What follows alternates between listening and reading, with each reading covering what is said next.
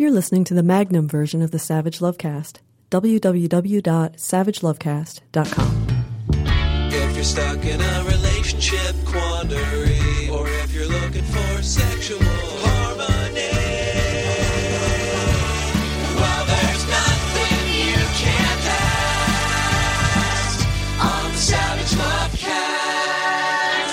Lovecast. Years ago, when I was a weird little kid, I would watch Firing Line with my dad. Firing Line was this program, talk show on PBS hosted by William F. Buckley Jr., who was this right-wing douchebag, right? Hosted this political chat show on PBS. And I would watch it when I was a really little kid. And I have distinct memories of watching this show and hearing respected media figures, political figures, business leaders defend segregation, defend bans on interracial marriage, advocate for basically flat out, period, end of discussion, racist shit that you can no longer go on TV and talk up and defend and expect to be employed anywhere the next morning. And I've talked about this a lot when I've gone to colleges and talked about where we are in LGBT civil rights in this country. And we're sort of pre that moment, right? You can still go on TV and say shitty anti-gay things, advocate for just the most homophobic, transphobic bullshit, and be a respected member of the community, elected to Congress, run for president the next day without anybody getting in your face about it. It is still a position that you can take publicly without fear of committing career suicide, right?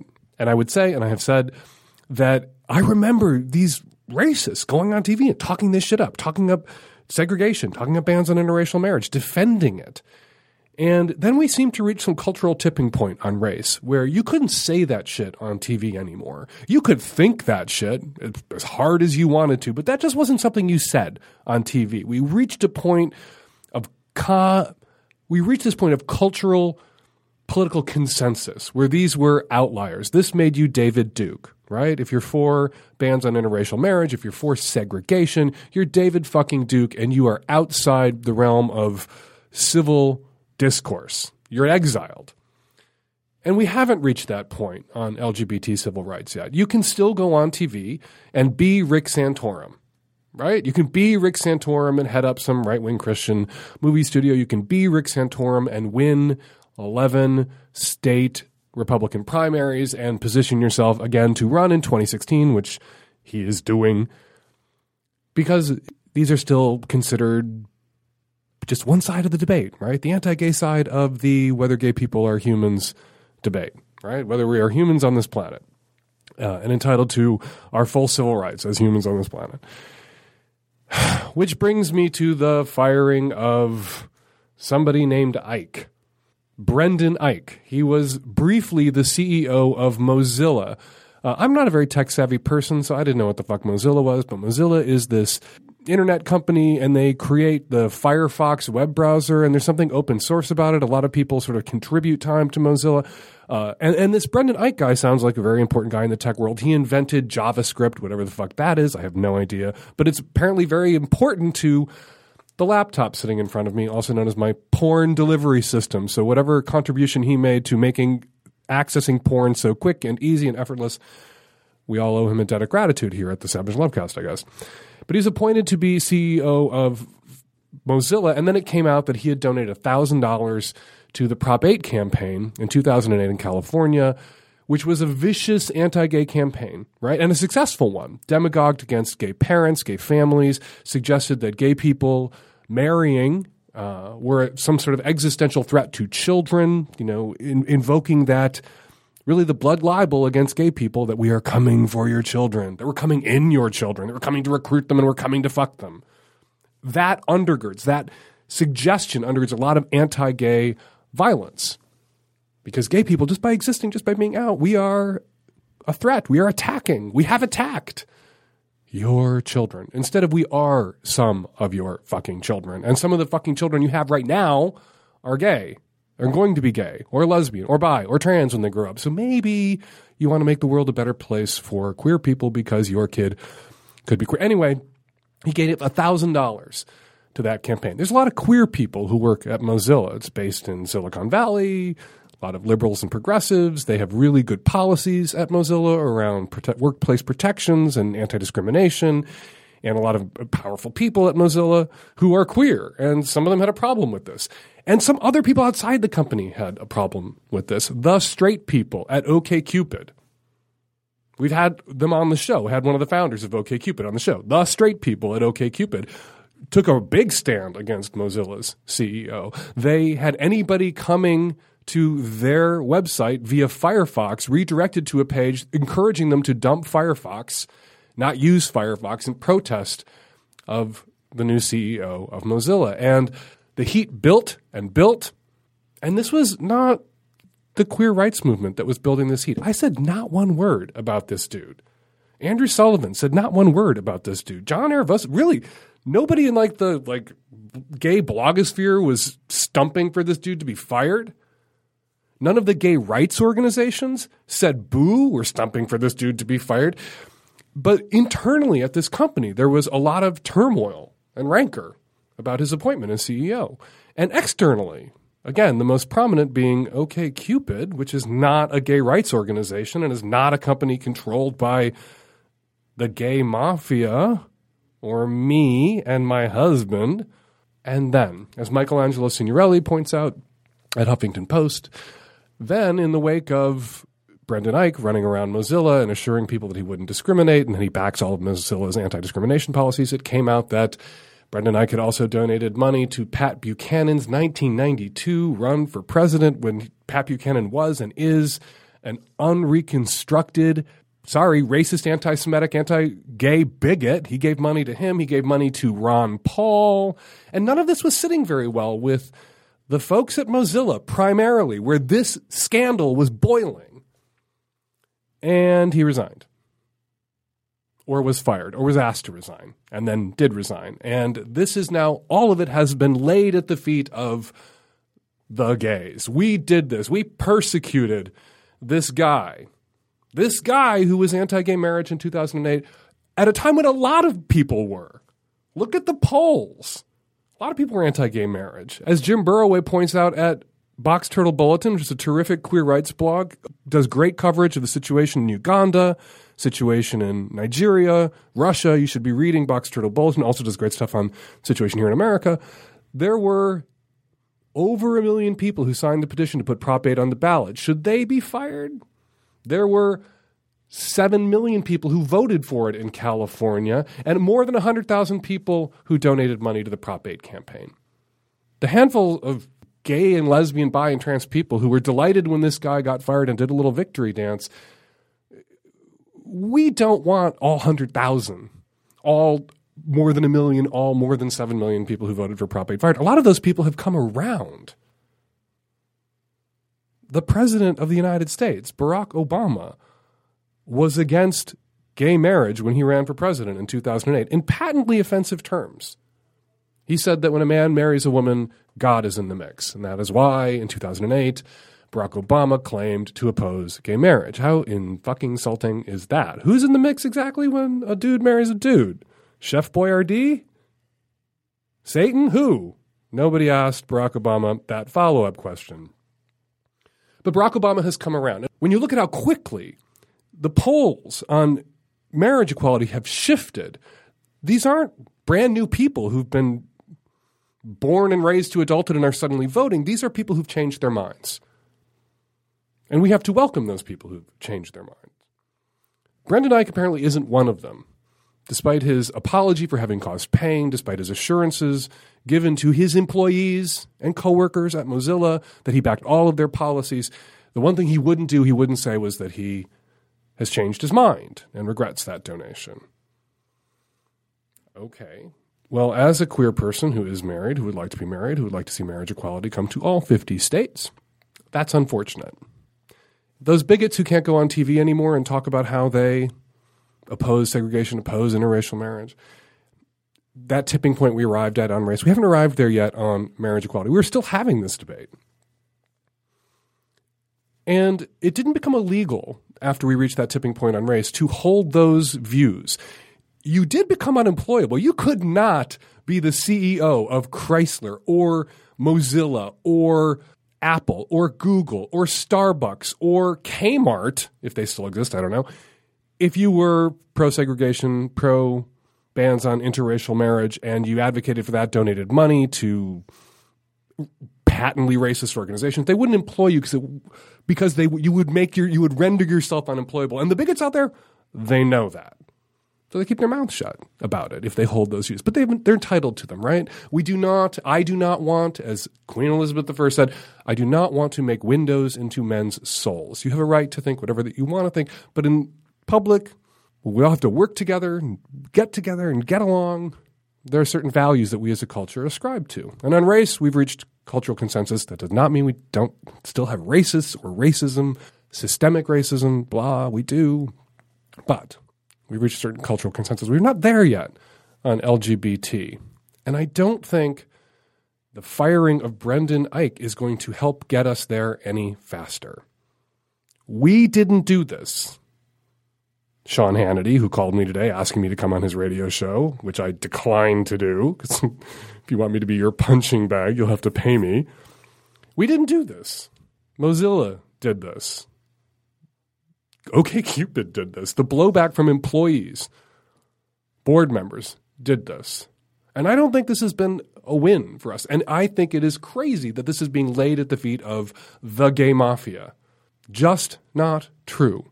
There was no gay hit put on Brendan Eich. There was a movement underway culturally, bringing LGBT shit closer to that same tipping point that race arrived at 30 years ago.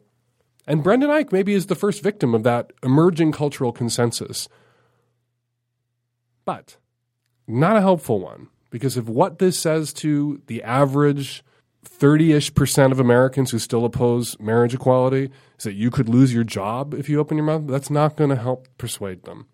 It plays into the persecution complex, the martyr complex of Christians. And we'll end here. The ultimate irony in all of this is that the folks who are screaming the loudest about what was done to Brendan Eich, fired for being anti-gay, the intolerance of the left, these are the same people who support what the Boy Scouts did here in Seattle a couple of days ago. They fired a gay scout leader because he was gay. These are the same people who talk about freedom of association being kind of a bedrock conservative principle. And if the Boy Scouts don't want gays associating with them, they shouldn't have to have them. There was a case here also in Seattle, in Bellevue, where a gay teacher was fired by a Catholic school for marrying his partner. The school tried to cut a deal with him so he could stay. They put it on the table. Divorce your husband and you can keep your job. And he declined to divorce his husband and was fired from his job, lost his job. And conservatives rushed to the defense of that school. They have a right. They have their values. And they have a right to demand that their employees hew to those values, reflect those values. So it seems on the right, and of course the right opposes the Employment Non-Discrimination Act, which would make it illegal to fire someone simply for being gay in the 36 states where it is currently still legal to fire someone for being gay. They oppose ENDA. So the regime the conservatives want, and the reason they're hammering away at Brendan Eich, is you can't be fired for being anti-gay. You can be fired for being gay. So please, if you're following the Brendan Eich situation, or you're hearing about it, you're hearing the murmurings, please know that this is being exploited by the anti-gay right to their benefit to reinforce the ancient regime when it comes to queer people in this country, which is we are vulnerable at all times to discrimination, violence, unemployment, and bigots are not likewise vulnerable. But as we reach that tipping point on LGBT civil equality, as we reach that tipping point on racial equality, that's changing, and that's scaring people.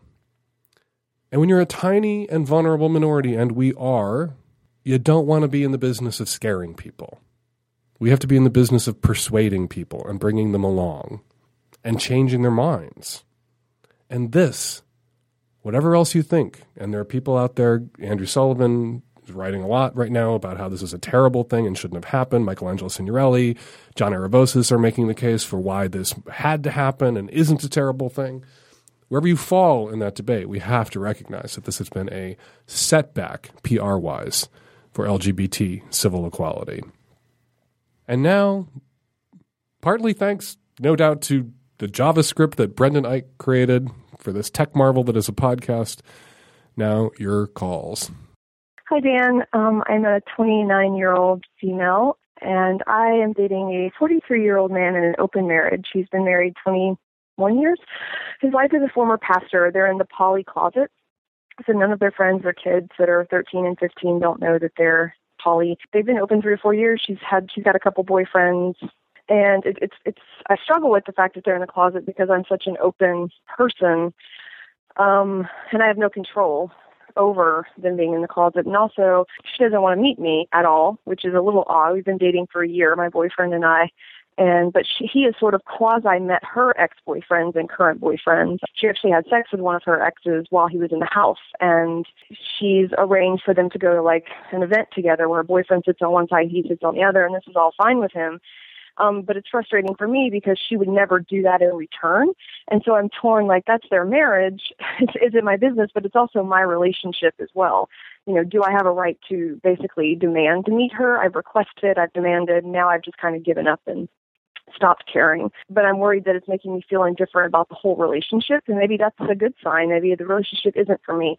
I don't understand why she doesn't want to have that equality in her marriage. If she would put her husband in that situation but not want to have drinks because she says she's too insecure or jealous, if that's the case, how does she function in an open marriage?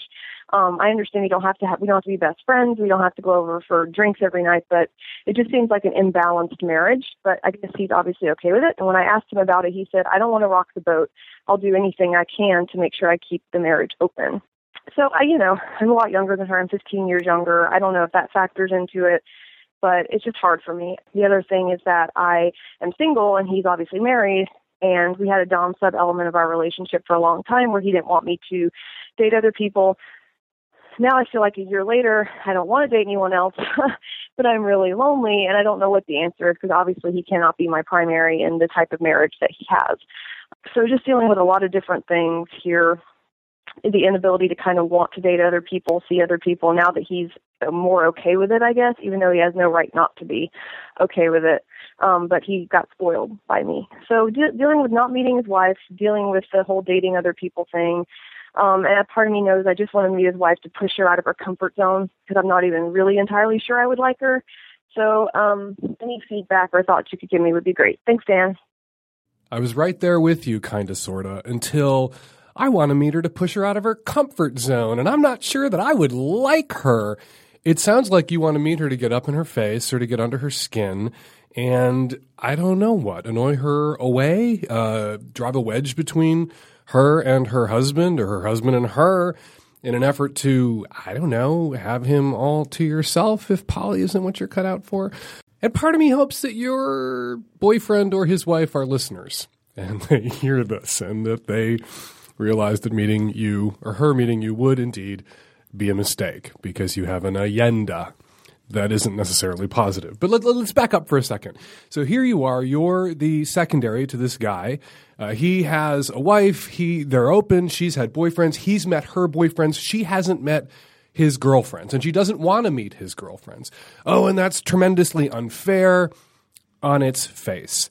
But let's peel that layer back and examine what's really going on. The relationship dynamic at work is what? She is uncomfortable meeting his partners, secondary partners, his girlfriends. He is not uncomfortable meeting hers.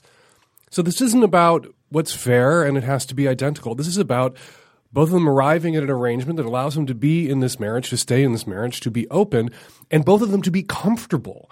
So he may have agreed to a condition that she hasn't agreed to, and that's not unfair because the ultimate aim isn't fairsies and whatever conditions apply to me, apply to you. The ultimate aim is how do we structure this agreement so that we are both comfortable with this open relationship? How do we structure this agreement where both of our needs, our insecurities, our primacy is taken into account and honored by each other, by our primary partners, this guy and his wife? And how that shook out is she can have her boyfriends over. She can fuck them in the house. He does not have a problem with it. She, perhaps irrationally, perhaps unfairly, is a little more insecure, doesn't want to meet his secondary partners. In your case, might be a good idea not to meet the secondary partner. And so he doesn't ask her to, and she doesn't have to. And if you can't accept that, if that's going to eat away, if that's going to gnaw at you, how unfair it is to him, to you, then this isn't the right relationship for you. Primary, poly, secondary, anything. It's just not the right relationship for you. Period, the end. And you don't have a right as the secondary here to say to this long-married couple, you're doing poly wrong because it's not fair. To the husband, the way you guys did it, you can't tell them that. They poly and open relationships and monogamous relationships, two people come to an agreement and two people come to a set of accommodations that make it possible. And those accommodations are going to be individually adjusted, tinkered, tailored so that they work for both partners. One set of accommodations don't necessarily work for both partners equally. So the accommodations on the face might seem to people outside the relationship to be unfair to one or the other. But if both partners are happy, if both partners are comfortable, if both partners feel that their needs are being met, that they're being heard, that their insecurities, and everyone has insecurities, are being taken into account, it's not unfair. It really isn't. If you feel it's unfair to you, that you don't get to fuck your boyfriend in his house when his wife is there, that you don't get to meet her even though he's had to meet hers, then end it. Not the right poly relationship for you. Time to pull out. Hey, Dan. I'm a 22-year-old male living in Canada. I had an encounter with a girl on Saturday who I've known for a while and just started sleeping with. On Monday morning, I noticed a rash down there. I got checked out and ended up being scabies. Now, should I tell her? And if I should tell her, how should I go about doing that? So you slept with her on Saturday night, and on Monday morning, you noticed this rash, and you got checked out, and that was the right thing to do. Props to you, getting checked out. But she couldn't have given them to you. It takes 4 to 6 weeks, according to my best friends at the Centers for Disease Control, for scabies to manifest symptoms, for you to go from exposure to symptoms, 4 to 6 weeks. So she didn't give them to you. You, however, very likely gave them to her in that moment. So what do? Do you have to tell her? Do you need to call her? Yeah, you need to call her. And she may react negatively. She may be very upset. It can be upsetting. If you like her, though, you know how you handle this kind of mini, low-grade, no big deal crisis can demonstrate to her that you're a good and decent guy. So you call her and you say, this is awkward, and I apologize, and I just found this out, but Monday morning I had a rash. I went to the doctor. It's scabies. I didn't get it from you. I'm not calling to say that I got them from you. My good friend Dan tells me that it takes 4 to 6 weeks for symptoms to manifest, and clearly 4 to 6 weeks ago I somehow was exposed to scabies, which you can get most easily through skin-to-skin contact, but can also get it from objects. This is the toilet seats one. This and molluscum, right? These are the ones where you can literally get it by sitting on the wrong couch. So you say, and I'm calling you because you probably need to go to the doctor right now, just get checked out. And the quicker she does it, the less likely she is to get scabies all over her apartment, get these mites into her furniture and onto her clothes and into her bed sheets. And then if she flips out at you, say, I understand that you're angry. I'm really sorry. Bad timing. But I thought the right thing to do was call. And if she doesn't, even if she's upset on the phone initially, even if she's upset when she goes to the doctor, and she's mad at you for a couple of days, if she doesn't come around and recognize that you were a stand-up guy who did the right thing, even though it was awkward, even though it was going to perhaps make her angry at you for a while, if she doesn't see that and then recognize that this is a quality that she wants in someone that she fucks regularly or dates, this kind of stand-up guy shit, this kind of do the right thing stuff, even when it's awkward and uncomfortable, and even costly perhaps to you, then fuck her. You don't want to date her. You don't want to be with her if she can't see that you're one of the good guys after you make that call. We won't tell her, though, unless she's a listener to this show, that you hesitated to make that call. Hi, Dan. This is a 26-year-old lesbian. I have had this friend that I've been in love with for the past 3 years or so. She's a really close friend of mine. She's also gay. The thing is that I've been keeping it a secret for that entire time because we perform together. We're performers, and so it's really important that we kind of keep on our game. And we've always had this rule within our groups that interdating is just not something we should do. So I pushed off any sort of inclination that I might have had.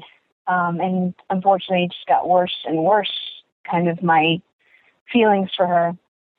And it got to the point where sometimes when she'd get a little bit tipsy at parties, she'd get really sort of close to me and sidle up to me and, in a way that was more than friendly. And I would take that too seriously, I think. And I felt like maybe that meant that there was something there.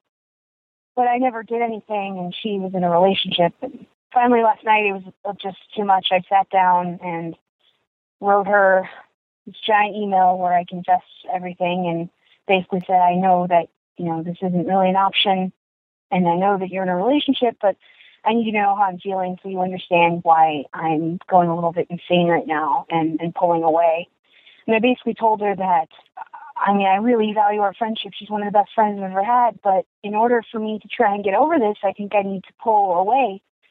I think I need to only see her at performances and things that we do and not try and complicate things. And I don't know if I made the right decision. And she called me to check on me and apologized for leading me on in any way, which didn't feel fucking good. And I don't want to lose that friendship, but is this the right way to go about it? I'm still going to have to see her, but is cutting off all contact really the only solution? Because I don't know what else to do. Because being her friend obviously wasn't helping, and now I'm afraid I'm going to lose one of the best friendships I've ever had, but at the same time, it's driving me insane. Is this the right decision? Do I need to quit everything and just start fresh? And I don't know if I can do that. So, I just listened to your call. Yeah, that was one of the more rough weeks of my life. Yeah, I could hear it in your voice. You sounded really very, very sad, so I wanted to call you back. Yeah, thanks for doing that. It had been something that had been kind of just at a boiling point for a long time, and I wasn't really sure how to proceed or how to handle it or what would even happen if I did. But I ended up kind of breaking down and talking to her the next day. And how did that go? It was awkward and kind of terrible in the sense that she's in a committed relationship, but she still considers me to be one of her best friends. And I think that despite all of her advances and all of sort of her talk, she never meant to jeopardize that or lose that in any way or even pursue anything with me, and that was kind of a harsh reality. But you felt that you used the word advances. You felt that she had made advances on you, or sort of like flirty romantic friendship stuff? Yeah, pretty much. Anytime that we kind of let our hair down, that would begin to happen. There's a lot more physical contact and flirtiness, and I'm not completely blind. Like, this wasn't something that I saw her doing with other people. So, if you don't mind my probing just a little bit, Sure. But first, let me say this. You said in your call that you didn't want to lose this friendship, and yeah, my answer to you would be you don't have to lose this friendship, and taking a break, taking a time out, cutting off or limiting contact. You guys work together. You can't cut off all contact. Limiting contact for a while may be a good plan, just to cauterize the wound, emotionally speaking. You know what I mean? Right. To give yourself, to do closure, which, again, as we've said a million times on the show, that's something you do for yourself. You make closure happen for you, right? And if you need to pull away and have less contact, that is something you should do. And that is a way to get the friendship back. Don't think of that as how you end the friendship. Think of that as how you get to yourself to a place where you can be friends again. Right? Because seeing her now may be too painful, you may be too raw. And in a way, up until this moment, until you made this confession, you weren't really her friend. You were hoping that you could parlay friendship to something more, in your heart of hearts. So in a way, your friendship had a non-friendly, not a non-friendly, not an antagonistic, but your friendship had a something more than friendship agenda. Right. And so that wasn't a friendship from an honest friendship place quite for you. And I don't know where she was coming from, particularly if she was flirting with you or physical with you in ways she wasn't with other people. And maybe that was because, she didn't realize how toxic or explosive that was emotionally for you because she didn't feel about you the way that you felt about her and she didn't know you felt about her that way. Or if she's a malicious shit, she knew you felt about her that way and was just being a dick. And hopefully that's not the case. Yeah, I mean, when we talked about it, she said that she didn't think that she'd been leading me on in that way. At the same time, she said that she does sort of sneak attention sometimes. So I don't know. I think in the end, it ended up being a combo of a little bit of both. Then take that break, take the time, and then reestablish. I'm curious to know, though, sometimes in situations like this, that other person who's in a committed relationship, who has a friend who's crushed out on them, will look at that friend and think, if I wasn't with my partner, I could be with this person. Right. You know what I mean? And that's a sucky place to be in. That's like being the runner-up to the Miss America pageant, right? It's kind of a suck job. Yeah. And it's a painful spot for you, right? And it really does. The onus is really on someone who's in a committed relationship. They have no desire to leave. When they know they have a friend who's in that runner-up position because of the chronology of when the friendships and relationships all came together or some other reason, not to fuel fantasies or desires that will never be realized, right? So it was really it was really her responsibility to not be cuddly with you in a way she wasn't cuddly with her other friends, to not give you a little bit because she couldn't give you all, to not narcissistically want you to be wrapped up in her and focused on her. And you see that dynamic play out a lot. Somebody's got a committed relationship. They're in love. They're in this partnership. They know that this other person has a crush on them too, and they like that attention and they like that energy, and so they fuel it. And that's really selfish because the longer you fuel that in someone else, the longer it's going to take that person to get to the place where you are now, which is a painful place to be, and end it or cut it off or close it off so that you can focus your romantic and sexual energies elsewhere. So you can shift away from this impossible dream, right? Right. So she has some culpability here, and I hope she's apologized to you, whether it was conscious or unconscious. She toyed with you and your emotions in a way that put you in this place where you're now very, very hurt. She did apologize, but I don't think either of us really knew what to say at that point. So it just kind of ended with like a bunch of sorries and then just like awkward silence, which I don't really know what to do with any of that. Okay, well, you know what you do? The awkwardness in any situation, what you do with awkwardness is you acknowledge it. And you say, we have to perform together and we have a professional relationship. And at some point, there's that friendship that we had that we're going to rebuild that thing. We're going to rebuild our friendship in a more honest place.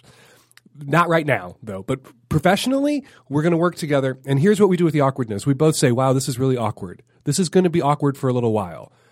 And let's acknowledge the awkwardness and set it aside. And let's interact civilly and as friends. And not as friends, not yet friends. Let's interact civilly and in a friendly way in anticipation of the friendship we will have down the road. But for right now, limited contact. Hey, look at the big awkward pink elephant in the room. Sure is awkward. Let's work together. Right.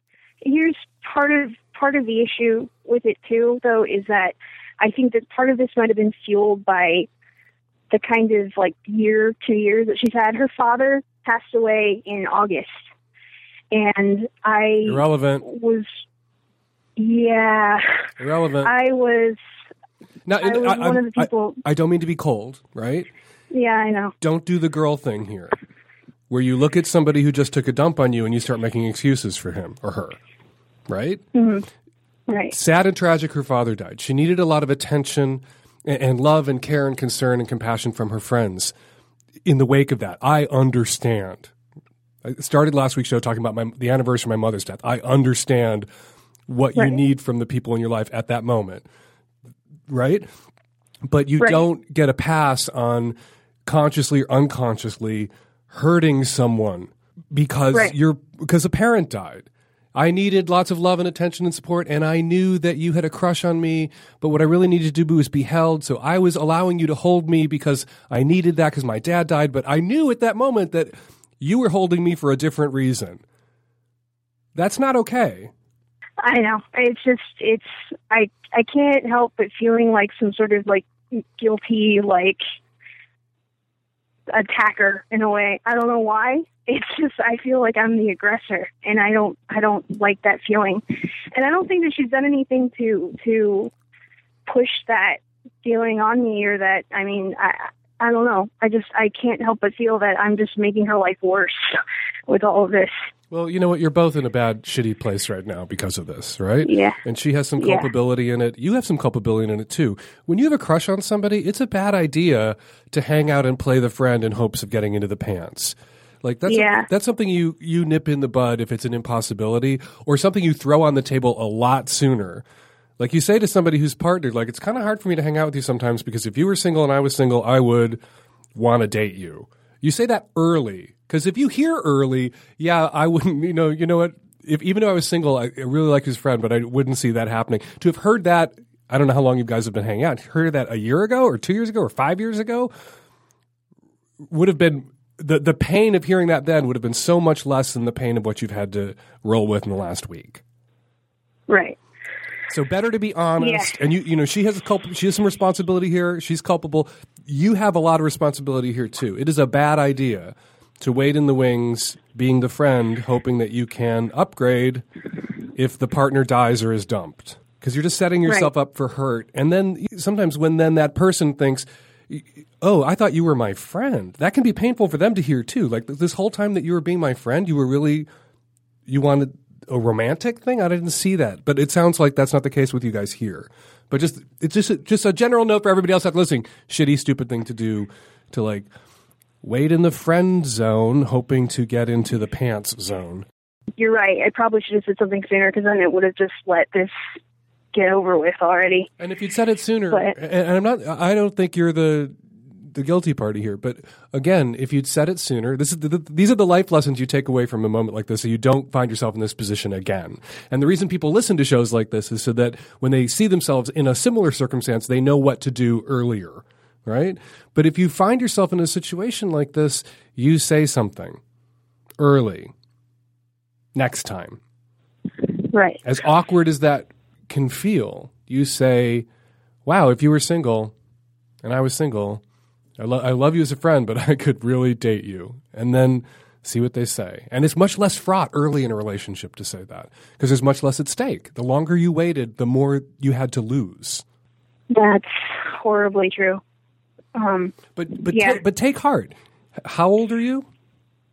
I'm 26. We should all be so lucky as to learn this lesson by age 26. So the next time you feel this way about someone, you'll speak up sooner rather than pining, hoping.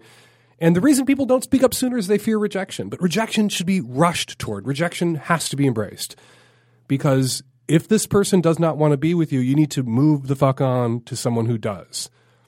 And typically, hanging out and waiting doesn't convince someone who didn't want to be with you initially to be with you later. That's rom-com stuff. That isn't life and reality usually. So to put it on the table early and stare down potential rejection, better, wiser than to kick that can down the road, and then when the rejection comes at 5 years instead of at 5 months or 5 weeks, it's so much more painful. And in that time, in that 5 years that you were pining and waiting, who knows who crossed your path that you didn't even see because your eyes were focused on this unattainable person. Right. So don't make that mistake again. And that you're still in this has only been like a week, right?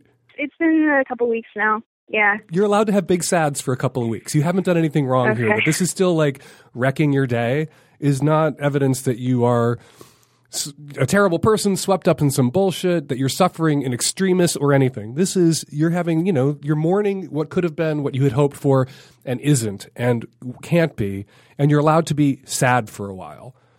In a way, you say to someone who's been in a relationship for a few years and it ends, take a month for each year that you're in that relationship to be big and sad.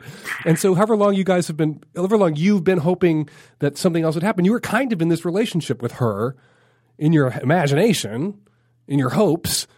And so take a month or two to wallow, eat, go to see movies, get out of the house, get some exercise, go hit on other people, have your end of relationship sad and regard it that way. And it's legitimate. We honor people who have a breakup, who are having the big sad after a breakup. We we tend to them, we take care of them in a way. You know, we're indulgent.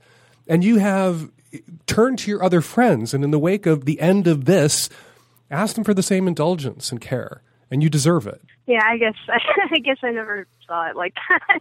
I felt like this was kind of a pathetic position to be in.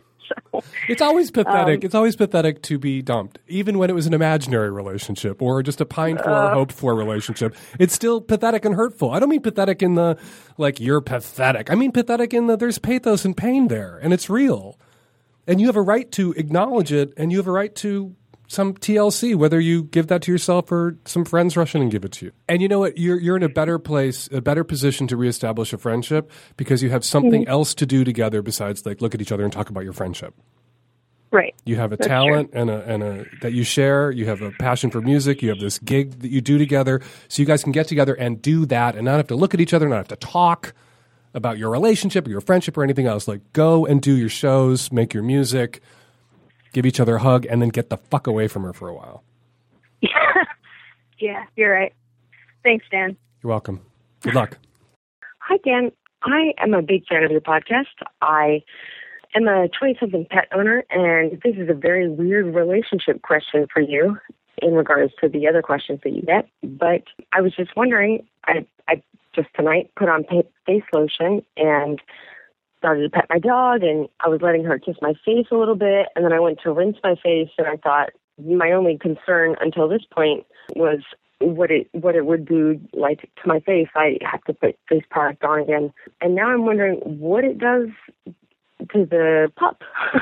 I use very healthy face products. It's organic and things like that, but like normal things like parabens and everything. I know you've addressed that regarding sex toys in an earlier podcast, but I'd appreciate you addressing face products or other hygiene issues.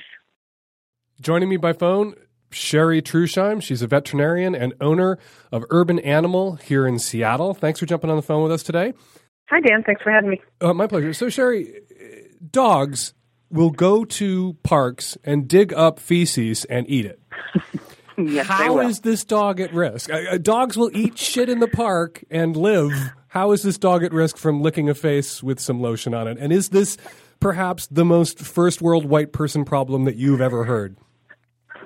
I don't know if it's the most I've ever heard, but I would agree. The dog is not at risk. And honestly, if you think about it, probably any toxins that are in that face lotion are more absorbed into her body through her skin than through the dog's mouth. And I would be worried more about what the dog ate or licked prior to licking her face. So, no, I don't think there's any risk to the dog, unless she's doing a chemical peel on her face, I guess.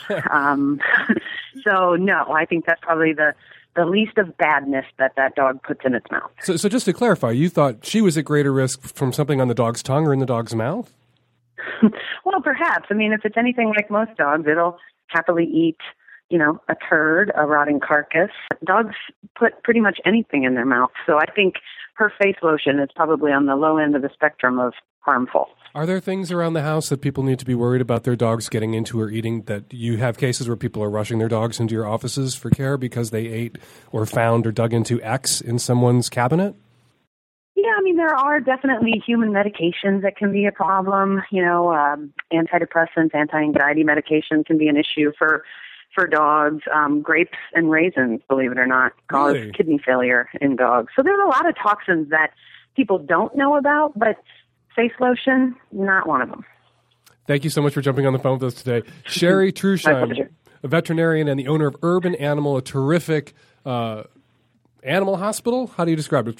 Terrific vets here in Seattle. I call it a veterinary practice, yeah. Terrific veterinary practice here in Seattle. Some of the tech-savvy at-risk youth entrust their animals to your care, and we appreciate you jumping on the phone with us today. Great. Thanks for having me. Hi, Dan. I am a 23-year-old recent college graduate living in a major city in the Midwest. My girlfriend of about almost 2 years is studying abroad right now. I graduated in May, and she's 2 years younger than I am, and is currently studying at a program in Europe.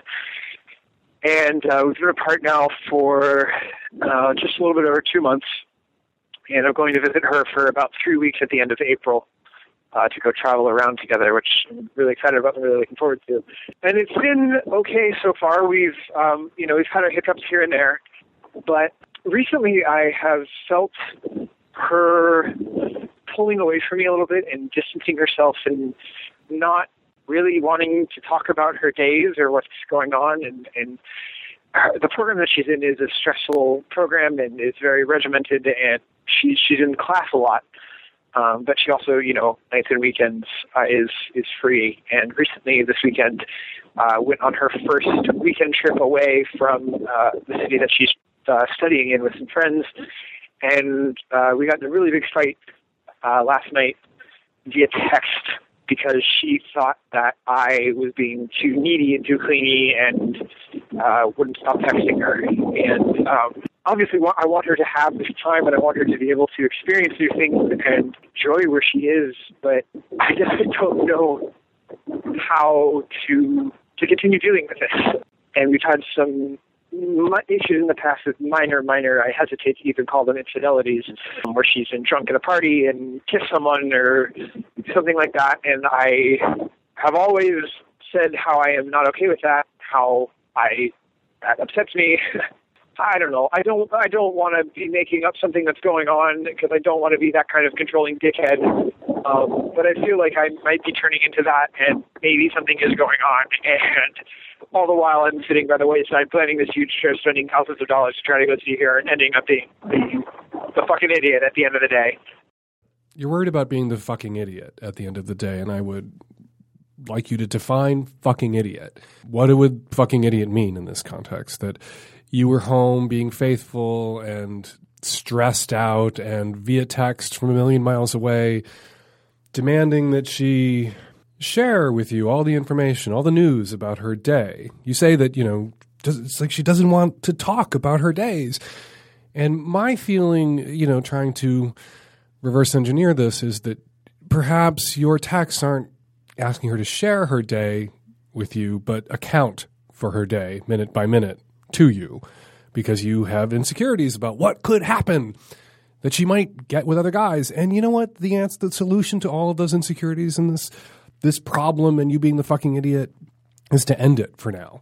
To say, while you are studying abroad, let's just go on hiatus so you can fully experience Europe, which might include experiencing a European or two, and I will be free to do what I like, and I will come on this trip, we will hang out, it'll be casual, we will be together.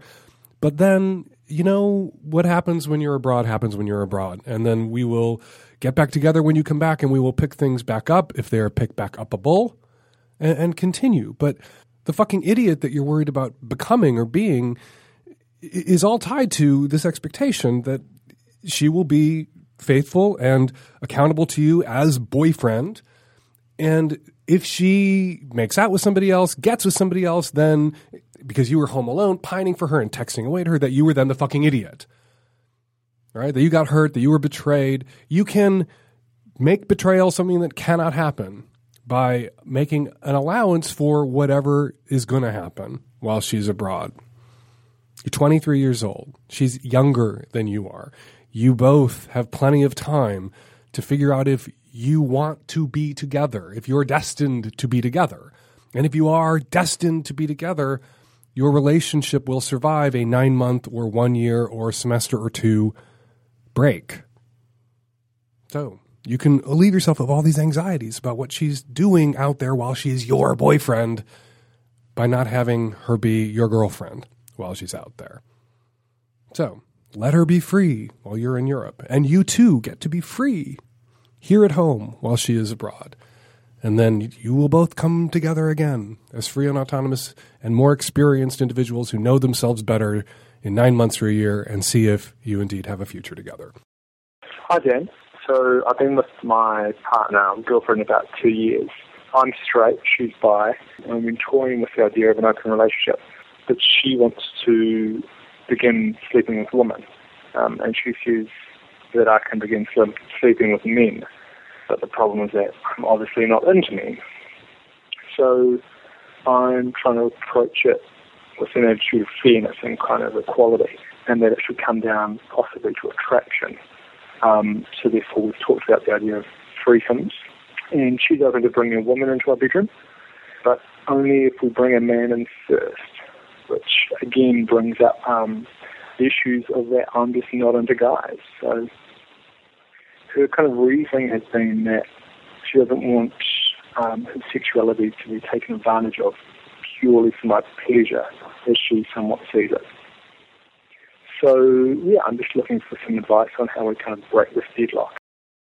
Your girlfriend is not worried about you taking advantage of her sexuality. She is trying to take advantage of yours. She is trying to leverage yours against you, because what she wants is the freedom to sleep with other people who happen to be women, but she doesn't want you to have that same freedom, so she's laying in front of you this impossible task.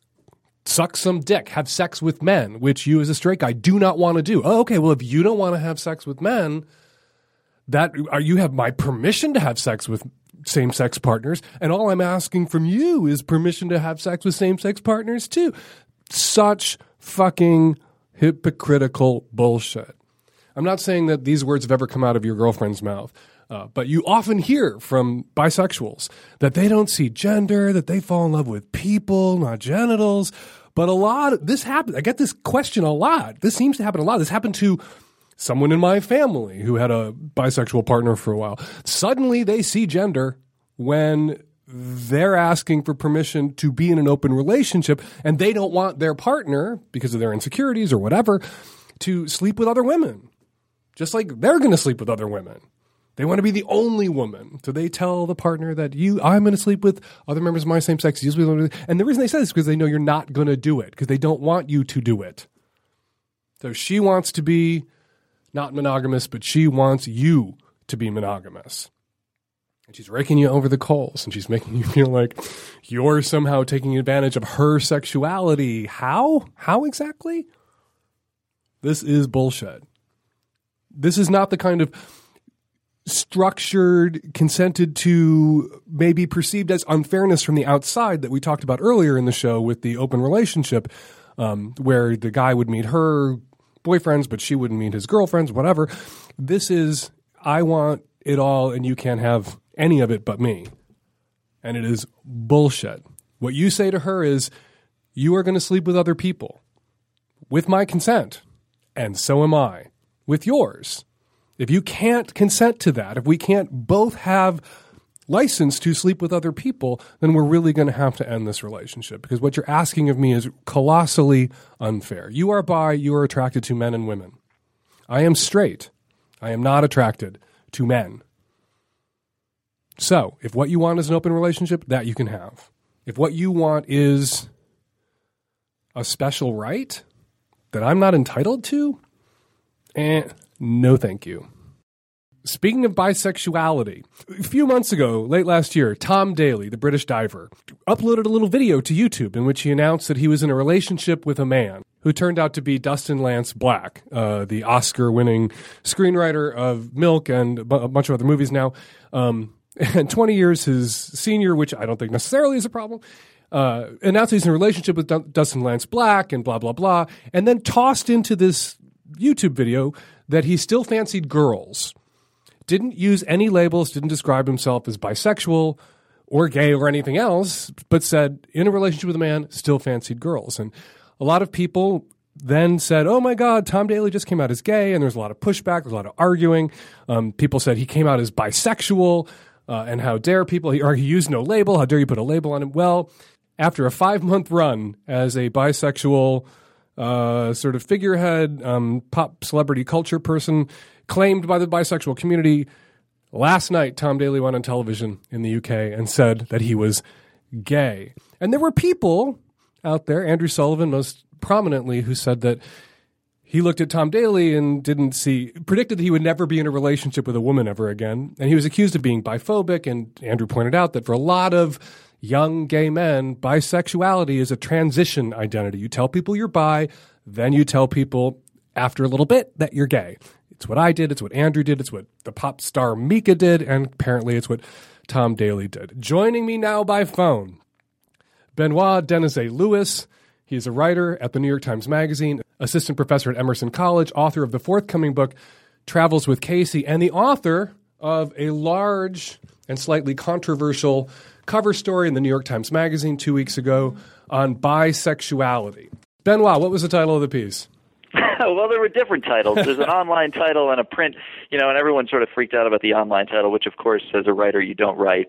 But the piece was essentially looking at this small group of well-funded bisexual activists in Los Angeles who are really trying to fight biphobia, bi-erasure, bi-invisibility using science. So they're funding a lot of interesting, nuanced, complicated studies about bisexuality around the country. Research into proving that bisexual identity is real and that bisexual desire patterns exist, particularly in men. Because there was a study, I think in 2005, that couldn't demonstrate a bisexual arousal pattern in males, or failed to.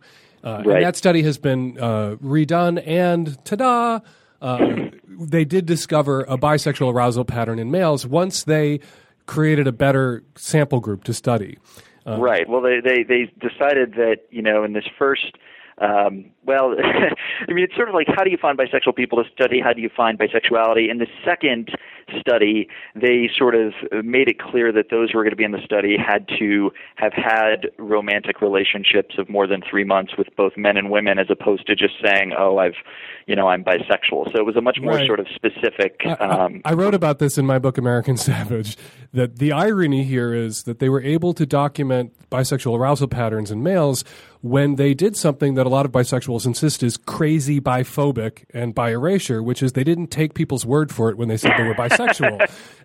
That was the problem in the first study. They went and found people who said they were bi, and there were so many bi-identified gay guys in that study, so many Tom Daley's in that 5-month window, that it totally fucked up all the results, that they couldn't demonstrate a bisexual arousal pattern in this sample because it was overrun with bisexually identified gay men on their way out of the closet, which we're not allowed to say is a thing. So when they recreated the study and they said, you know what, people are going to tell us that they're bi, and we're going to say, no, you're not, and send them away, which is biphobic, according to the same bisexual activists you profile in this piece. And yet it is how the science proved it. We just have to acknowledge that there are some people out there who say they're bi who are lying. There are some people out there who say they're straight and are lying.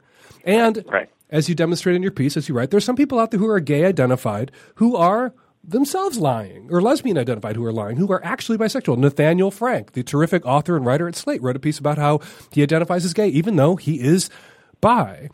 Right. Yeah, I talked to a handful of gay men, actually, who are gay identified men who talk about the difficulty of, being among groups of gay men and trying to correct the record and saying, oh, by the way, I'm bisexual, and sort of getting the, oh, honey, we're all bisexual for a second, getting sort of dismissed. And this is part of what I find sort of fascinating, really, is that so a lot of, as you said, I came out as bisexual first for a second. Many gay men do. So there is sort of seen this initially, there's this upside to saying you're bisexual, right? Maybe it helps your parents, hold out hope that you might actually end up, you might change your mind, you might have kids in the future. It's this transition identity.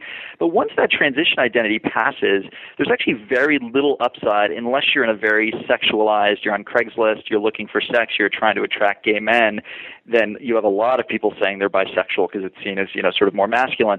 Really, outside of that very sexualized space, there's very little upside to coming out as bisexual, whether you're sort of like a man living in the gay world or whether you're, living you're a man married to a woman in the suburbs, and you're hanging out with your friends at dinner, and you're having a dinner party, and everyone assumes you're straight. You're not going to sort of correct the record and say, oh, by the way, I'm bisexual. So there is this fascinating sort of invisibility that happens after that initial, a lot of gay men saying I'm bisexual for a period of time. And you know why I think a lot of gay men do that? One of the conundrums, one of the things I think is interesting I've been thinking about, and actually I've come to some conclusions about whether I'm allowed to or not as a gay man, why, if coming out as bi is so hard, why do so many gay men do that first? Why do so many, when I was 15, I would tell people I was bi, because that was easier than telling them that I was gay. And then you hear from bisexual activists that it's difficult to near on impossible for adult bisexual people to come out because it's so hard to come out as bi. Okay, if it's so hard to come out as bi, why did Tom Daley come out as bi before coming out as gay? Why did I? Why did you? Why did Andrew Sullivan? Why did so many of us? And I think the reason is, when I think about it, when I told some friends that I was bi, it was because I had to tell them something. Because when I told, I never came out to my parents as bi, but I came out to friends as bi because there were going to be boys. And there weren't going to be girls anymore, but there were going to be boys. So I had to say something. Right. And so I said bi because it was easier. And I think that the reason it becomes so much harder for people who are bi to come out later is because they lied for longer. Because the longer and I say that as somebody, I lied about my sexuality to people too for a long time, right?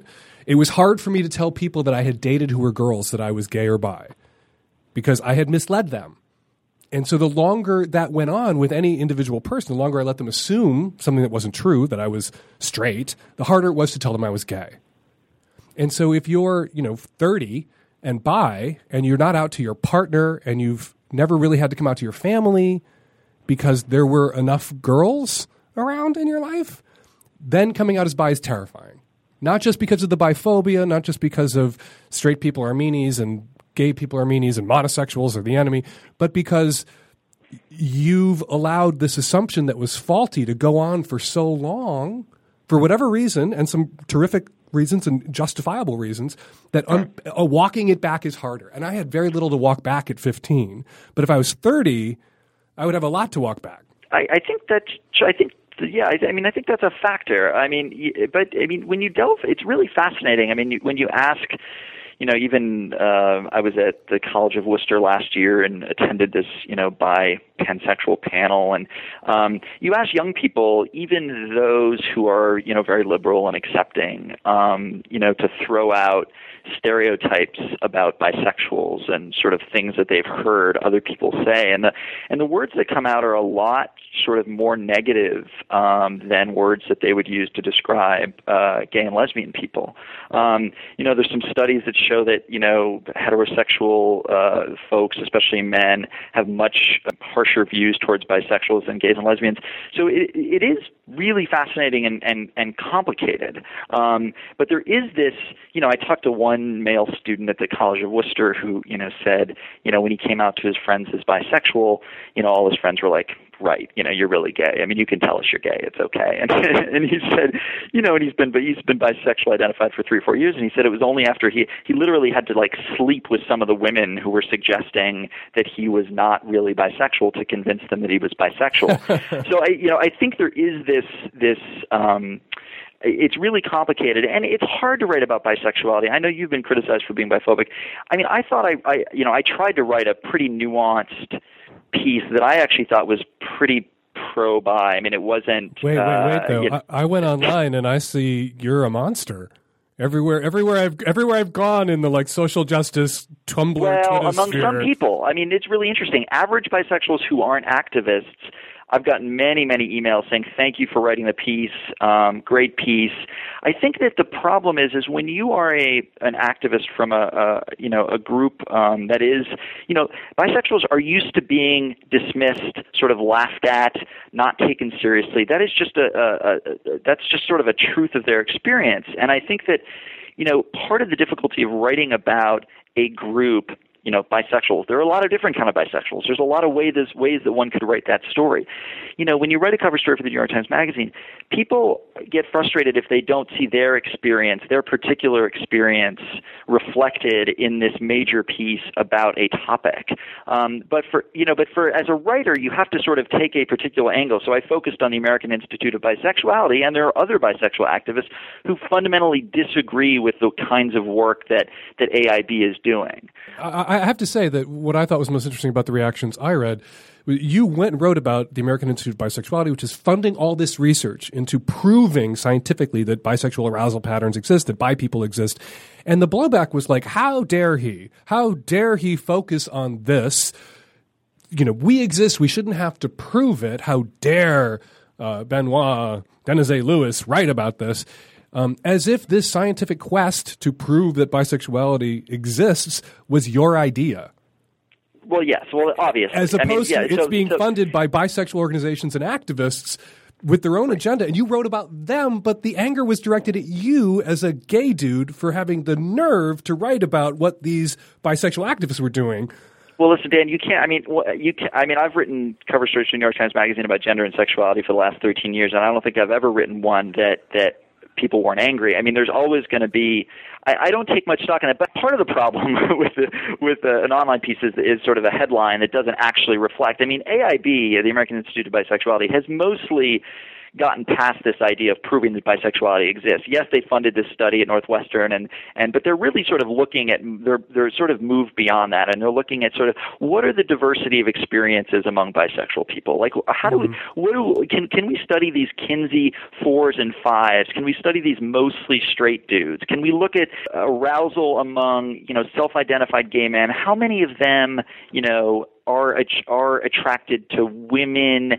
What are the differences in aversion with gay men? I mean, there's this fascinating study at Northwestern. I mean, fascinating to some, where they're looking at sort of the difference in gay men between those who are gay men can sort of be divided into two groups. Those, if you bring up female sexuality at dinner, will ask you to be quiet, and then those who maybe said, oh, I slept with women in college, I'm not averse to female sexuality. So Lisa Diamond, the researcher who's done a lot of really interesting stuff on female fluidity, is looking now at male fluidity and sort of asking the question, we've long had this assumption that women were much more sexually fluid than men, and she's really looking at, well, is that necessarily true? So there's a lot of different areas that they're focusing on now that I think are pretty nuanced and complicated. And interesting. I agree, and I agree it's interesting. Years ago at Savage Love, 15 years ago at least, I wrote about the return of trade, that if you went on Craigslist, you could see all these straight guys sort of coming back to, if I'm getting my dick sucked and closing my eyes and thinking about Angelina Jolie, I'm not the faggot. Right? Which is a lot of how heterosexuality used to function. We're seeing a lot more heteroflexibility. Right? Yeah. But you get into this argument about identity, right? There are people who've told me that I should identify as bi, because I have had sex with women, and I have every once in a while said, I saw this lesbian firefighter and cruised her by accident because I didn't realize. But part of me is like, I wonder if I could do that. Like, oh, you must, then you're bi. And I think we should have a more nuanced conversation about sexual identity, because it's a 3-layer cake, I always call it. The bottom layer is what you want to do. Mm-hmm. The next layer is what you are doing, and the top layer is what you tell people, how you identify. Yep. And there's some rounding up in that identity process, that if you're like me, I really think that even if I'm rounding up by 2% at the top to gay as opposed to bi, it reflects the honesty and truth of my lived experience. I live as a gay man. I don't live as a bi guy, right? And there's a lot of guys out there who have sex with their wives, who love eating pussy, who are dogs and into women, and mess around with dudes every once in a while who round themselves up to straight because it's how they live in the world. Are they monsters? Is that in error? Right. Yeah, I mean, it's fascinating, and I certainly, share your. I went and did I went through a couple of the tests myself, one at Northwestern and one at Cornell, and I got different results. At Northwestern, they said, they attached something to my penis and showed me pornography, and my results were. I initially went in there and I said, you can't just show a gay man any kind of gay porn and expect that's going to be aroused. And they have, to their credit, they've thought of that, but they did actually show porn that was actually pretty compelling. So I was surprised. I actually did. I was surprised. Wait. Not objectively compelling. They showed you porn that worked on your dick. They showed, yes, and they're actually smart. They picked porn that they figured out that a majority of gay men will like. So in any event, so they showed me that, and my arousal was gay. Although interestingly, I did not lose my arousal when a woman came in the scene, and they were sort of looking at aversion, and some gay men do lose their arousal, but. These tests are so complicated because, how do you take into account, the fact that some gay guys are really into straight guys? So, the fact that there's a woman in the scene doesn't necessarily mean that I'm attracted to the woman. It could mean that I'm really just turned on by the idea of these two guys being with this woman. And those guys are that much more attractive by dint of the woman's presence, because what I'm into are straight guys. Right, and so it's complicated. But then I went to Cornell, and they did a pupil dilation study, which is different, but has been shown to sort of to match what you identify as. And and I was really surprised to learn that my eyes said that I was more bisexual than gay. So, I had this moment in the story where I'm sort of thinking about, could that be true? Could I sort of have my sexual orientation all wrong? And, I certainly don't identify as bisexual. I'm much more attracted to men. But, if I'm a Kinsey 5 if I'm a Kinsey 5, which I think I am. But do we want a definition of gay out there that says that you're only gay if women's bodies and women's genitalia make you throw up? I think that's I don't think we want that. I think that's a really negative idea. But I said that to my very first boyfriend when he was all like, women ick. I was like, I'm gay because I love dick. I'm not gay because I hate women. Right. And so I don't want to float that out there necessarily. That if you hook some gay dude up to the pupil measuring device and they show him pussy and he doesn't faint or throw up or have a heart attack or lose his erection, that he's not legitimately a gay dude. We want gay dudes in the world who aren't revolted by women's bodies or genitals or sexualities, right? Well, I mean, yes, and here's the problem with these boxes and these categories. What do you? There's a lot of space in between, and that to their credit, AIB is really interested in sort of delving into that space in between. And I talked to a lot of men who were like, they were really confused. They're like, well, maybe I'm bisexual, but I feel like I'm like 90 or 80% into one and 20% in the other. Like, should I identify as bi in that case? Like, what's the percentage threshold that should make one? This comes up in my column all the time. I am constantly talking to guys who I tell them that they're bi, but they don't believe they're bi because they're only sexually attracted to men, not romantically attracted to men. They're only 20% attracted. They're primarily attracted to one, not the other. Romantically attracted to only one, not the other. When a lot of what sloshes around out there in sort of by writing, by activism land at those conferences with college kids is that a bisexual person doesn't see genitalia, doesn't see gender, can fall in love with anybody. And the lived experience of a lot of the bi guys I hear from at Savage Love and on the Savage Lovecast is they can't fall in love with men. They love having sex with men, but they fall in love, romantic love, intimate love, partner bond love only with women. And they don't think they're bi because of what they've heard from bisexuals about how bi works. Yeah, I mean, I think part of it might be that. There also might be sort of a cultural pressure, obviously, to choose to identify as heterosexual. I mean, I think that certainly plays a role. But remember, I'm talking to people who read my column. Okay. I'm not talking to a random sample. I'm talking to people who are pretty sexually progressive just by dint of their reading my column. Yeah. And they've fallen for it. Yeah. Yeah. And that's a problem when there needs to be a smarter dialogue, I think, coming out of the bisexual activist community and the bisexual community generally about what bi means. Because there's a lot of people who feel they're disqualified from bi even though they're having sex with men and women. Right. Yeah, and I think that just like any other group, bisexuals, there's a lot of different kind of folks with a lot of different kind of agendas. And I hear, a good friend of mine who I quote in the piece says, it's extraordinary to be bi and he's like, I don't see genitalia, man. He's like, I'm into the person. And with him, he's a good friend of mine and I know him well and I believe him that that's irrelevant. I think for other bisexual identified people, that's not the case. The genitalia is important. So, it's fascinating, complicated, and really an area that seems to get a lot of people very heated in terms of talking about it and understanding. And it's hard to write about all of these issues. I tried to actually touch on a lot of what we talked about today in my piece. It's a great piece, and everyone should go read it at the New York Times Magazine. Well, thank you. I appreciate it. It really is terrific. Now, but quickly before I let you go, let's unpack how problematic our conversation is. Can you guess? Let's unpack it. Yeah, this conversation is really problematic. Two gay men talking about bisexuality. I don't think that's allowed anymore. And we haven't talked much about women, and I think that... Wait, women can be bi?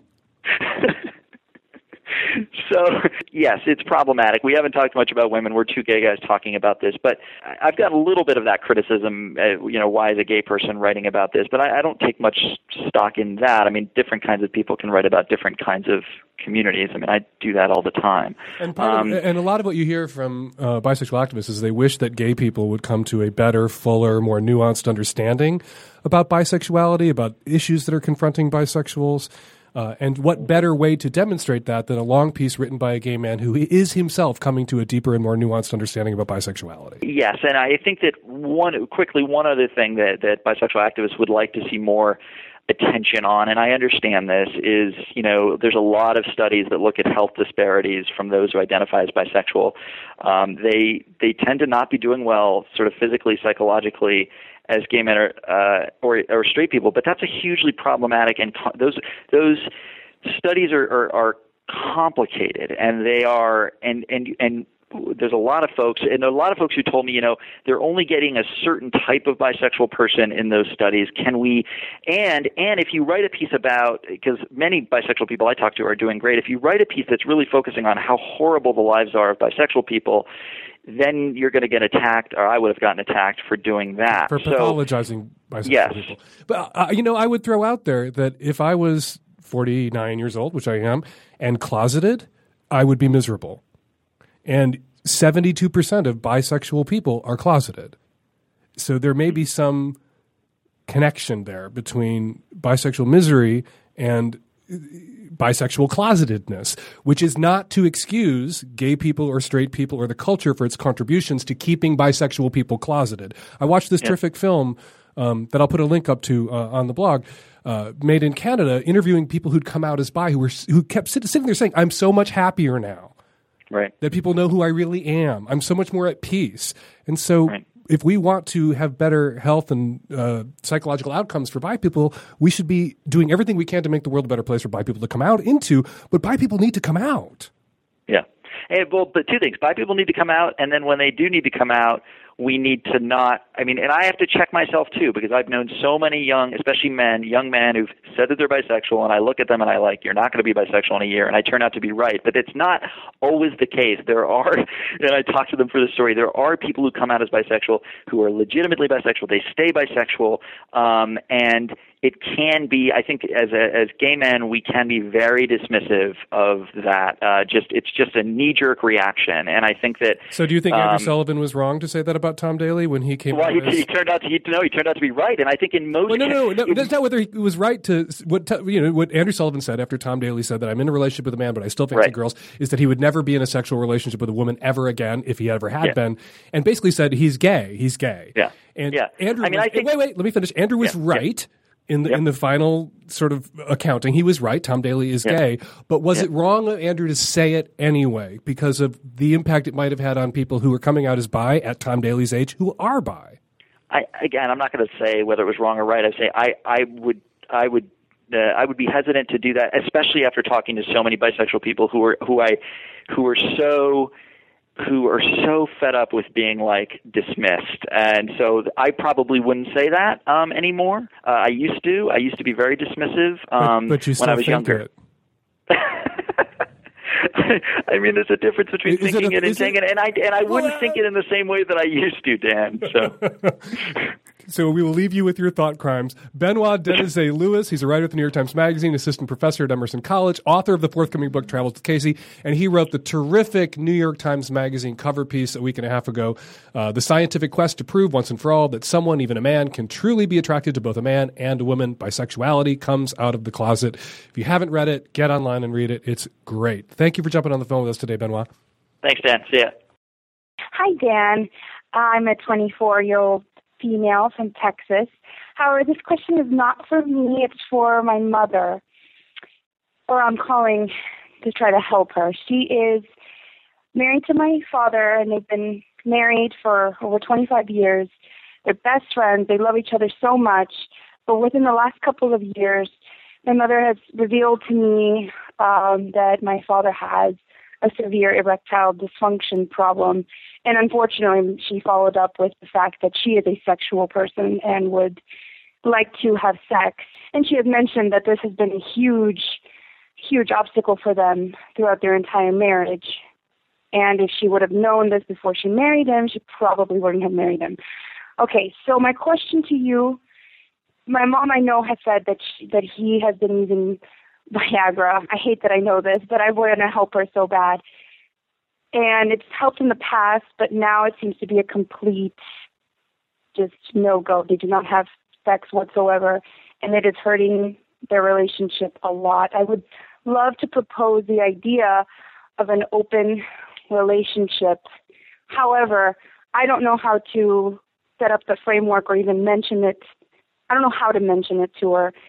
So what do you think, if I want to maybe just expose the idea of possibly my mother being sexually satisfied elsewhere, but still continuing her relationship with her best friend in marriage?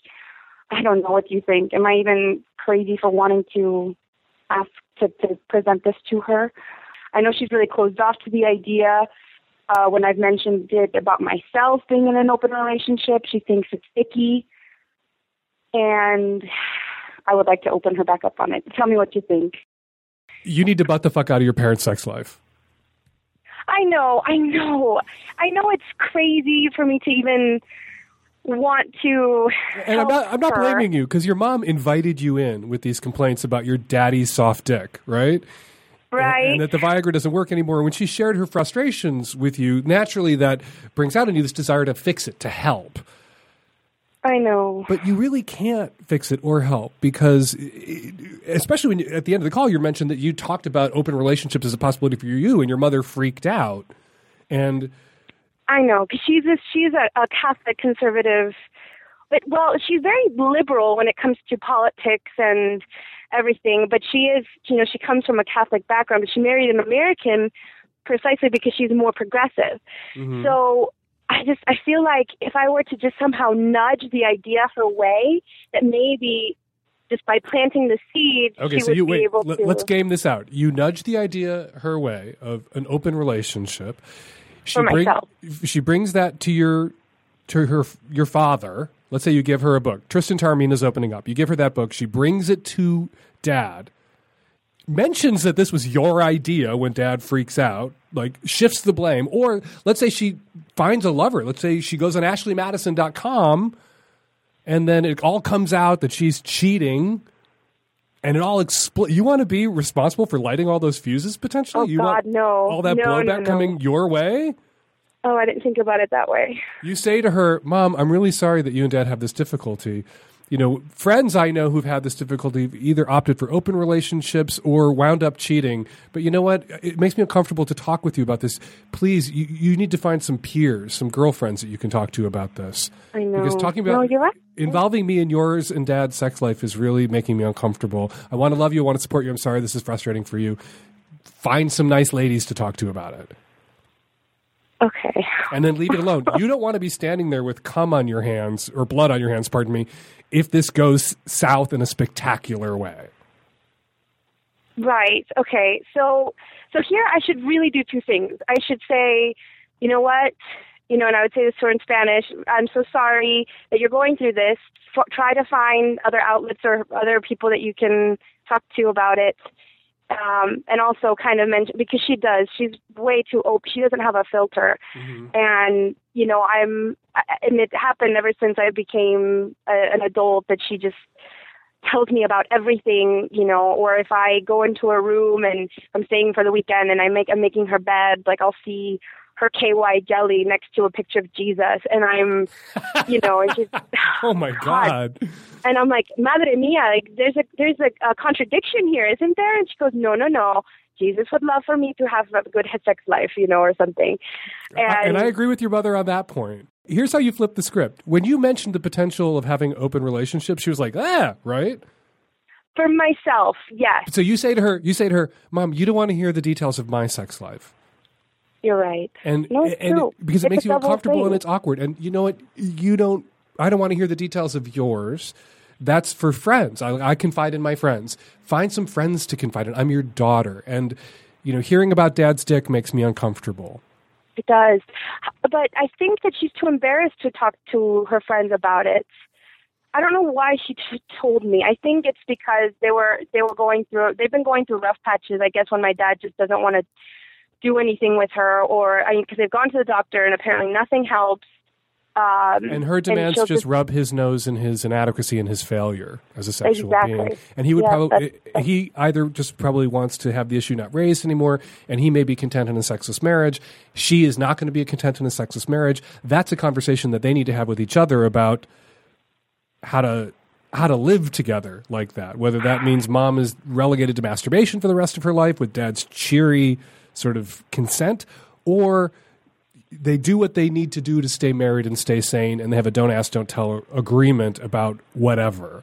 But none of that involves you. That's your parents' thing. And you need better boundaries with mom.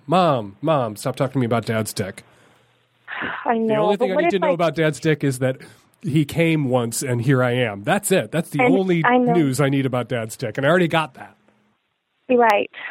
So if for some reason she starts talking about them potentially like getting a divorce or this and that, then I would be like, oh, okay, but go try and see if there's other options. Or there's a lot being written out there right now about sexless marriages, companionate marriages. There's a big article at CNN that I cite in my book about approaches to saving the sexless marriage, including ethical non-monogamy, which they list in this CNN article as something that might save your sexless marriage after divorce. There's a long list of ways to save a sexless marriage, and divorce comes before non-monogamy. That tells you a lot about how the culture regards non-monogamy.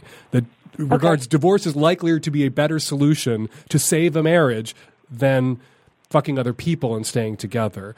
You can throw all this at your mother, but if she has no filters with you, she probably has no filters with dad. You're right. And so And whatever you say to her, whatever advice you give her is going to very likely come out of her mouth to your father as what you've told her to do. Mm-hmm. Do you really want dad to come to you and say, so you're telling mom to cheat on me because I can't get an erection? Oh my God. No. Butt the fuck out. Cut yourself out of it. Rehearse in Spanish. Mom, you need some girlfriends to confide in about your sex life. I'm your daughter. Yeah, it's right? just that we live in such a conservative area, and we're always in the closet as a family politically, in a liberal way.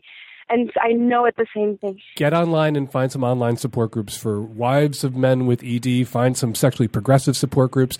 Go to the American Association of Sexuality Educators, Counselors, and Therapists, which is a progressive sex researcher, sex counselor org, where you can find in your area someone who isn't going to blanch at the suggestion of openness, perhaps, as a solution. Okay. And tell your mom to go get a counselor. Got it. Writing that down. Okay. AASECT.org. Perfect. I will. Boundaries. There, particularly important with someone who has no filters.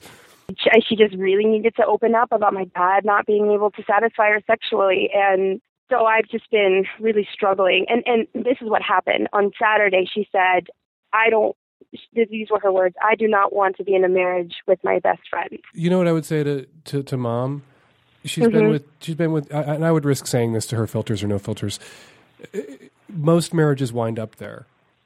And that's a good thing. If there's a lot of sexual passion and heat at the beginning, most marriages of multi-decades, one of the perks, something that you can hope for, is that you wind up in a marriage with your best friend, that you're good together, that you love each other.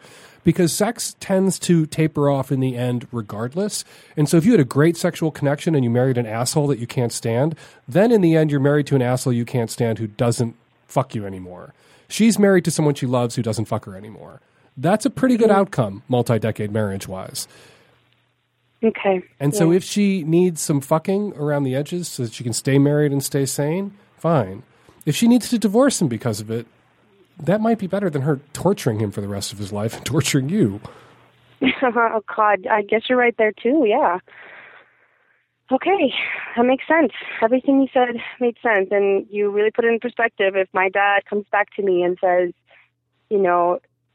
Mom says you gave him this book. Mom says you gave her this book. Oh, my God. What a convo that would be. Oh, that would be a huge shit show. No, you're right. I can't have that. Not even close to that. Okay. No, you're right. Thank you. You are spot on, as always. You're welcome. Good luck. Thank you so much. Love your show. Thanks. Bye-bye. A quick programming note. In a couple of weeks, the current season of the Savage Lovecast ends for Magnum subscribers, and Magnum subscribers will have to re-up. For those of you who haven't given the Magnum Savage Lovecast a try, now might be a really good time to dive in because we're changing the way season subscriptions work. We're really getting rid of seasons. We're creating a new thing that we call the All Access Pass. And here's how it works. Starting on April 22nd, we're switching from seasons with set dates to this All Access Pass thing. That means when you buy the subscription to the Savage Lovecast Magnum Edition, you get access to every Magnum Savage Lovecast we've ever recorded for as long as your subscription lasts. So you can listen to all the old shows and all the new shows as they come out. 1 year of the new Access Pass costs $36. 6 months, $20, as it's always been. And you can get a 1 month All Access Pass where you can gorge yourself on Savage Lovecast Magnum Editions for just $5 if you want to try it out. Again, we'll be rolling that all out on April 22nd, so think about it. Savage Lovecast Micro listeners and Savage Lovecast Magnum subscribers, there's going to be a lot more to your Magnum subscription going forward than there was in the past. We appreciate everyone who subscribed. We appreciate everyone who listens, subscribe or not subscribe, and we're making the subscriptions better for those of you who do. So if you do, thank you, and new and more coming your way. If you haven't yet, think about it, and you can give it a try for just $5. Hi, this is a call for the girl who found her panties under her dad's bed. I agreed with everything that you said, Dan, and also another thing for her to think about, too, is just how easily it is to mix up laundry when you live with somebody. You know, there's a chance that he just thought it was one of his pairs of panties that he already had. He might not even realize that they're yours. So I would assume that, just for your own peace of mind, that he just grabbed them because he saw them on the floor and he thought they had fallen out of, or somehow gotten out of his underbed. Good luck. Hey, Dan and Tech Savvy at Risk Youth. I'm calling in response to a woman who called her boyfriend's sort of finicky erections in group settings and with new partners. I had actually, well, I didn't, but my male body partner had a similar issue, and I, for one of his birthdays or for Christmas or something, bought him a spare parts harness with a dildo, and it's great. He can wear it, and also, like, he can tuck his cock in it, or if his cock gets hard, it can, like, sort of come out the other hole, so then he has, like, double penetration possibilities. But it was such a relief, I think, for him, even more than I ever anticipated, because he was like, I can fuck everyone, I can fuck everyone, you know, because he's like, I don't have to worry at all about getting hard. Like, I can fuck you with a cock no matter what. And I think that just did, like, a ton. And generally, like, especially if you're queer and you go to a group sex situation and a guy is, like, wearing a harness with a dildo, people are like, really, that's, like, cool. Like, they think it's interesting and fun. They are like, he is more popular. So anyway, that's an idea if you want to go the DIY route. Hey, Dan. I was just listening to podcast 388 on the Magnum version, and the question about parenting and coming out as a poly family to your kids. And I'm a now 29-year-old kid who was raised for several years by polytriad. And the main thing that I wish I'd been given by my parents and their wonderful third was words to describe her, because I ended up choosing to refer to her as sort of like my aunt. And that meant that when my parents eventually divorced and my father remained with their third, all my friends were going, wait, he left your mom for her sister, which was not at all the case. I did do really well with the extra attention, the extra parenting that was able to provide. But maybe make sure that your friends know, you know, this is our friend Susie who hangs out with us and is living in our house or comes to visit on weekends.